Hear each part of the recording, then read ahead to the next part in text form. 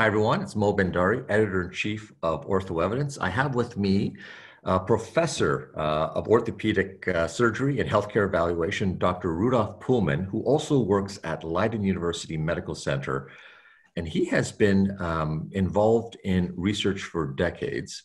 And we're going to chat a little bit today, Rudolf, about just the type of research you're doing, and more importantly, the broader context of the research you're doing. So first of all, welcome.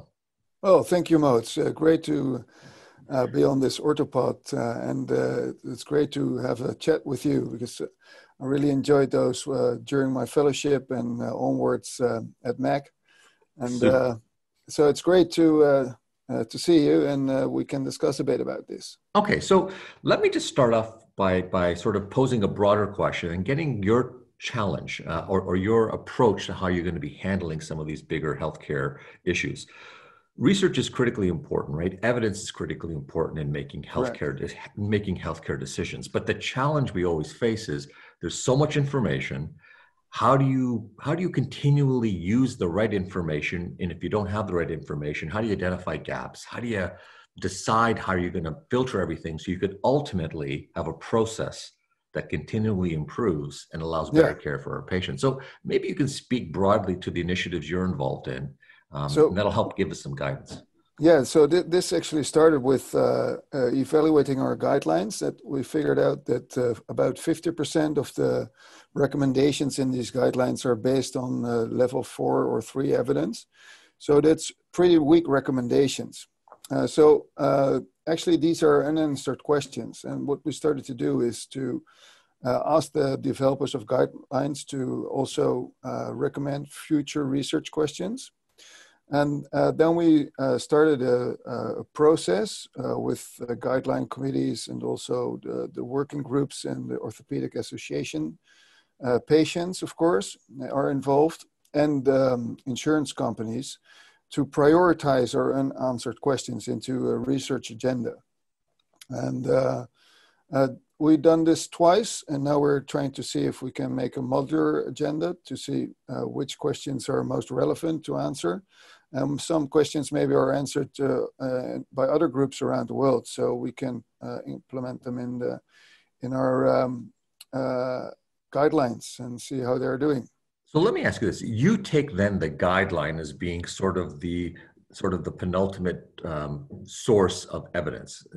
Would that be fair, or is there something beyond the guideline that you're looking at? Well, the guideline is one thing, and also we try to look at, so where's the most money involved, and what are the procedures we're doing most frequently? Okay, so your targets are going to be based on gaps from guidelines and similarly also, which is topical and cost and potential cost-saving maneuvers as well for the healthcare system. Yeah, and quality improvement for the patients. It's just I need to be clear on this. It's not just cost saving. Sometimes we can find new evidence and it's more expensive, but it's actually much better for the patient. But oftentimes the cost savings are involved if the quality of the care is better. Well, let me ask you this then. What is your general impression of guidelines that relate to the practice of orthopedic surgery? Do we have enough? Do you believe the quality of the way they're conducted is appropriate? Is the quality of the evidence the challenge? Is it all of the above? Like, what's the issue? Well, I think the main issue is that we do have a lot of unanswered questions. So the evidence that's out there is also based on randomized trials, if you're lucky. And if it's based on randomized trials, there's often a lot of patients excluded from these trials. Like, for instance, for example, patients with mental impairment and hip fractures, they're often excluded from our trials, also the trials we're running. So if you have a guideline, the guideline does not apply for these patients. And so we need to find trials that actually also include these patients. So real world evidence is one of the modern things to talk about. It's maybe a bit of a hype, but I've got some thoughts how we can cover these issues. Because if you can look at a guideline, especially if there's a weak recommendation, it's interesting how we implement these guidelines today. We say, okay, we developed a guideline. Good luck. Here's the guideline. Start using it. Right. Well, That's what normally happens now. And then there's actually quite an unstructured way to start using this guideline. So maybe we can learn from other groups that you can implement a guideline in a stepped way, like in a stepped wedged randomized design, where you implement the guideline in just one hospital, then randomize in which hospital the guideline will be involved next. So, and then truly implementing these guidelines to see how it affects the care. And since it's a guideline, it applies to all patients. So if you collect the data of all these patients, you can see if the guideline is actually working. So it's an experimental way of implementing guidelines or modulus of a guideline. So maybe it's not the complete guideline, just one modular, and see how it's picked up in this hospital, see what it's the effect on the outcome of the patients. And see if it's actually working for in this real world. So then you have the real world evidence based on true experiments. That's interesting. So that's maybe a way to start this. Well, let me say this. I mean, one of the bigger challenges that I think guideline developers face, one is the quality of the primary evidence. But let's just say that you have a recommendation. You have some sort of recommendation. Correct. Compliance with that guideline becomes another issue. So the concept of real world evidence also, I'm sure, builds in some of the barriers and the challenges of implementing guidelines. Is the work you're thinking of doing also going to be evaluating ways in which you can actually implement information? Because so much, you use the example of, hip fracture care, but the truth of the matter is there are probably 50, 60, 70, 100 different guidelines and different approaches, all using bits and pieces of the same fundamental database. Yeah. So we don't have unifying guidelines that are applied to everyone. So, there's regional differences. How do you get compliance with even the beginning part of a guideline so you can start testing it? Or is compliance one of the measures in your real world? That would be one way of looking at it. So another way is maybe also discuss with the insurance companies to fund, to pay for evidence that's actually working. So for treatments that are working. For instance, there was now a big discussion on Twitter about cementing or uncemented hemiarthroplasties for hip fractures. I think the evidence is building that you need to cement these hemiarthroplasties and not have them uncemented. While in the US, most surgeons use cemented hemiarthroplasties. You need to persuade the surgeons to start doing this. And so if you perhaps pay more for following the guideline than just doing the trick of the surgery, this may help. That's interesting, and obviously cost becomes a factor as you talked about. So, what exactly, and maybe you haven't gone this far. How do you then, what will be the process in which you're going to be specifically identifying targets for research? So you said that you're going to be looking at gaps from particular guidelines that they identify. Yep. And you'll also be looking specifically at potential, large burdens of cost to the healthcare system. Any other sources of which you'll be identifying, yep, where to spend your time and how to focus it? Well, the sources where we can identify them is also to have patients involved to see what they really think is important. Because they've maybe other priorities than we have. So patient involvement is very critical to see what they truly think is important to evaluate. And maybe the next level also is if we have the patients involved and we see how the findings are implemented, they can be maybe implemented through the patients. The patients, if they're asked in shared decision making, what do you think? They can also fall back on the evidence they created with us. Oh, that's absolutely superb. Have you had any experience thus far with including patients in the design of your work? I know you've done quite a bit of work on value-based healthcare, so I'm curious how that all fits in. Well, in our value-based healthcare group, we also have patients involved that actually underwent some kind of treatment that is a topic of this value-based healthcare project. For instance, for hip arthroplasties for osteoarthritis, we had 2 patients involved. And they actually asked us questions. Well, why should I sleep on my back following the surgery? And this was a very traditional that you need to lay on your back for 6 weeks. You need to use crutches for 6 weeks. And they challenged this. So why should I be on my back? I'm not comfortable on my back, and I want to lay on my side and see. So we went and looked into the literature and found that were actually quite some trials that looked at this, and there was no evidence that laying on your side or having less restrictions resulted in more dislocations. So we implemented this in a group of 7 hospitals in the Netherlands to see if it was actually working. And our dislocation rate didn't go up. So this is a typical example of a question of a patient and implement this. And also this is one in the value-based healthcare project. So that's smaller, but in the bigger scheme of things, we have patients involved in our prioritizing sessions. That's made with the Dutch Orthopedic Association, supported by the Knowledge Institute. And we try to identify these unanswered questions together with patients and surgeons and insurance companies to see what are the best questions that we can answer and to put our money for research. Superb.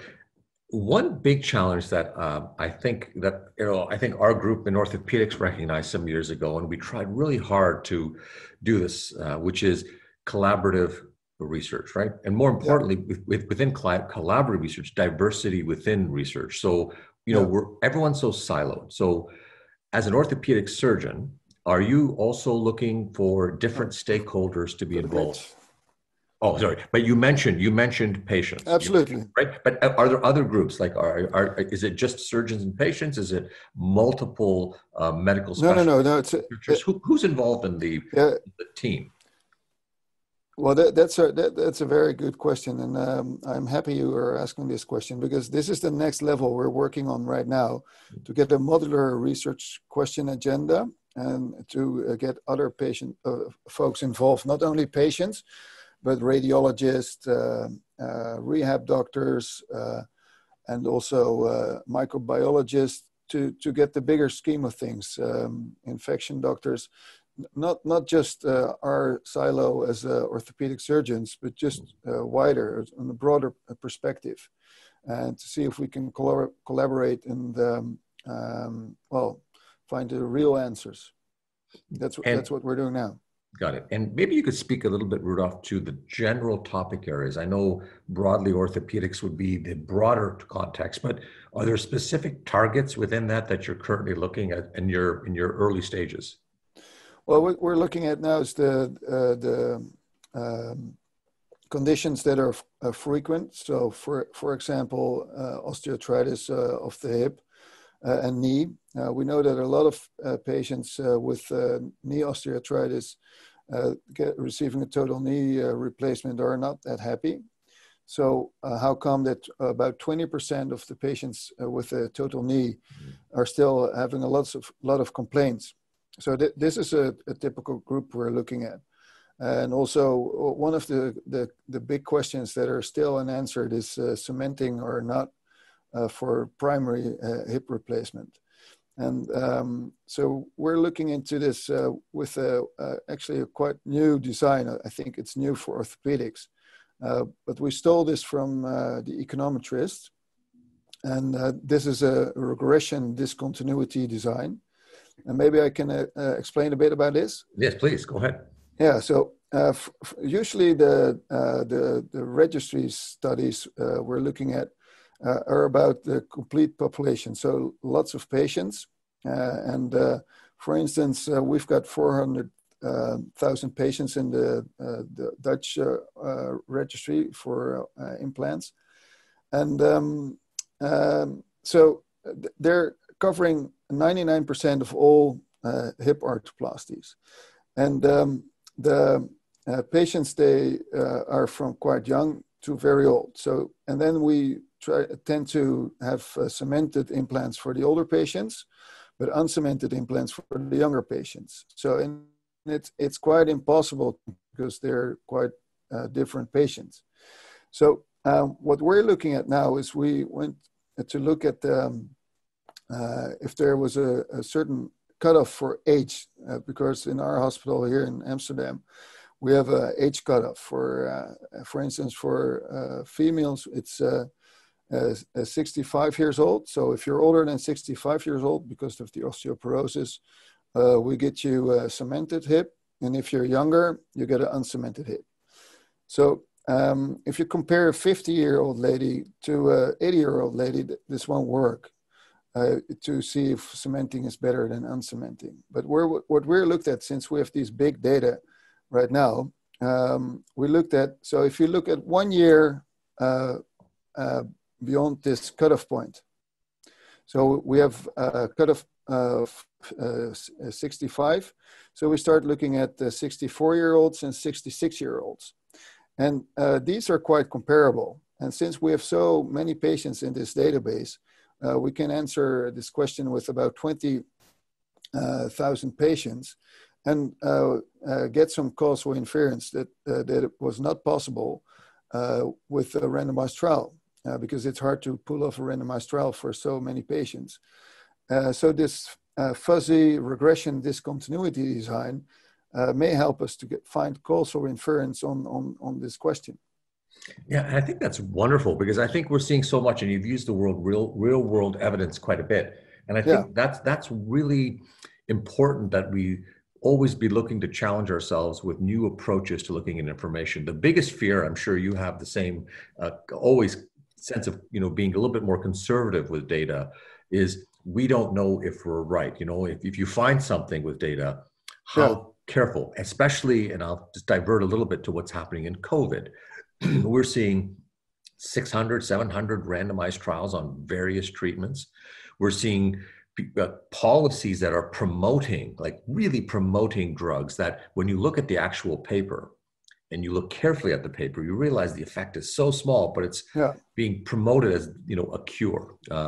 That's the risk, right? When, as researchers and academics, we always say, okay, let's be careful about how do we temper that. So in a situation where you're using a new design, or in a situation in which you're thinking about, whether you're going to have a quote recommendation for a path for a trial, let's say, or one of your things, how will you be just using the standards that we typically use? In other words, if it's not randomized, for example, are you going to be less confident, or will you still be pushing the non-randomized data, with confidence, if you believe that effect is real? Well, that's what we try to learn from other specialties like the econometrists.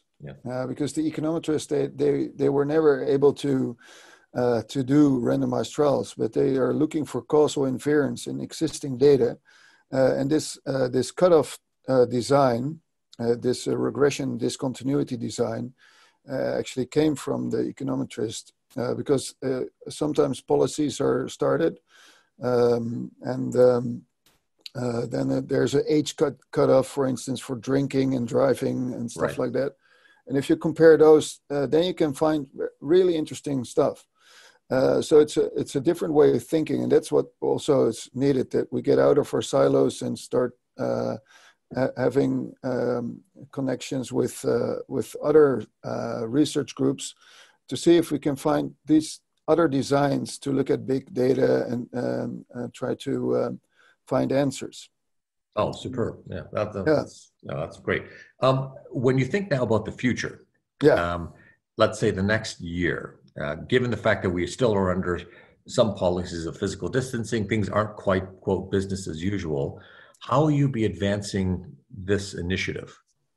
Well, the good thing is that we can collaborate online, and we can chat on the new research agendas through meetings like we're having right now. So that's possible. So also we have time to write grants and to submit them. And also we've got a lot of data available in these registries we're running in Northern Europe. So there's lots of data available to look at. And maybe with these new designs, we don't need to do a randomized trial. Maybe it's cheaper. And also we're thinking of doing different randomized trials, so more pragmatic randomized trials where the registry is actually the endpoint. So you don't need to set up the complete endpoint system, outcome assessor system, because we have an outcome system that's the registry. So for example, we're also running a dual mobility trial now. So to see if this will prevent dislocation in primary hips. We're running, this will involve 1,100 patients.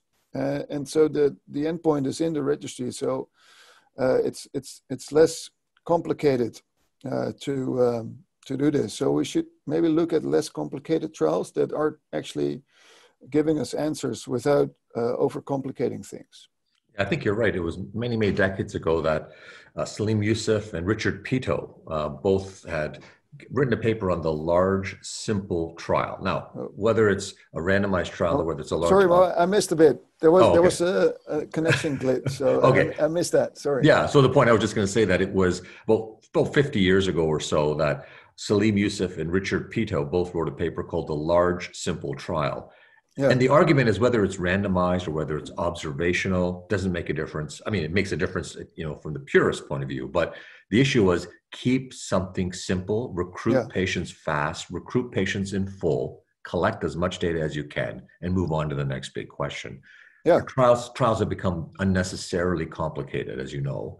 And there's lots of barriers then for that purpose. So I think reinventing the large, simple study is a really important movement. Yeah, it's great. Congratulate you on doing that. That's wonderful. So and maybe also look at the natural experiments. I think there's people like to discuss about this now. For instance, if you break your hip in front of our hospital, you would traditionally get a direct lateral approach, or you would, if you fall a couple of miles away from here, and then you would get a posterolateral approach. So it depends on where you actually fracture your hip, what kind of treatment you get. And so if we look at the hospitals that are in the Netherlands that are having this different approach, usually the hospital has standardized their approach to posterolateral or direct lateral. So, and we can collect these data also in a registry to see if there's a difference. So these are all the patients. So no one is excluded, and it's actually quite a nice natural experiment. Maybe it's not giving the definitive answer, but this is one of the trials we're running right now. We're running this natural experiment, and the hospitals that can randomize, they randomize the patients to the posterior approach or the direct lateral approach for hemiarthroplasties. And we include all patients, also the patients with severe dementia. To find these answers and find answers for all the patients, not just the ones that are fit and are always involved in trials, also the ones that are not fit. Superb. And, I think on that note, I will thank you very much for sharing with us some of your insights and congratulate you on moving forward. I mean, I think the cycle of research is critically important, but the cycle of improving research and finding treatments that are going to ultimately help us in decision-making are much needed. So again, Rudolf, thank you so much for taking time with us today on Orthopod. And we will definitely be looking forward to hearing more about the work you're doing, both in the area of cycle improvement, but also in the area of value-based healthcare.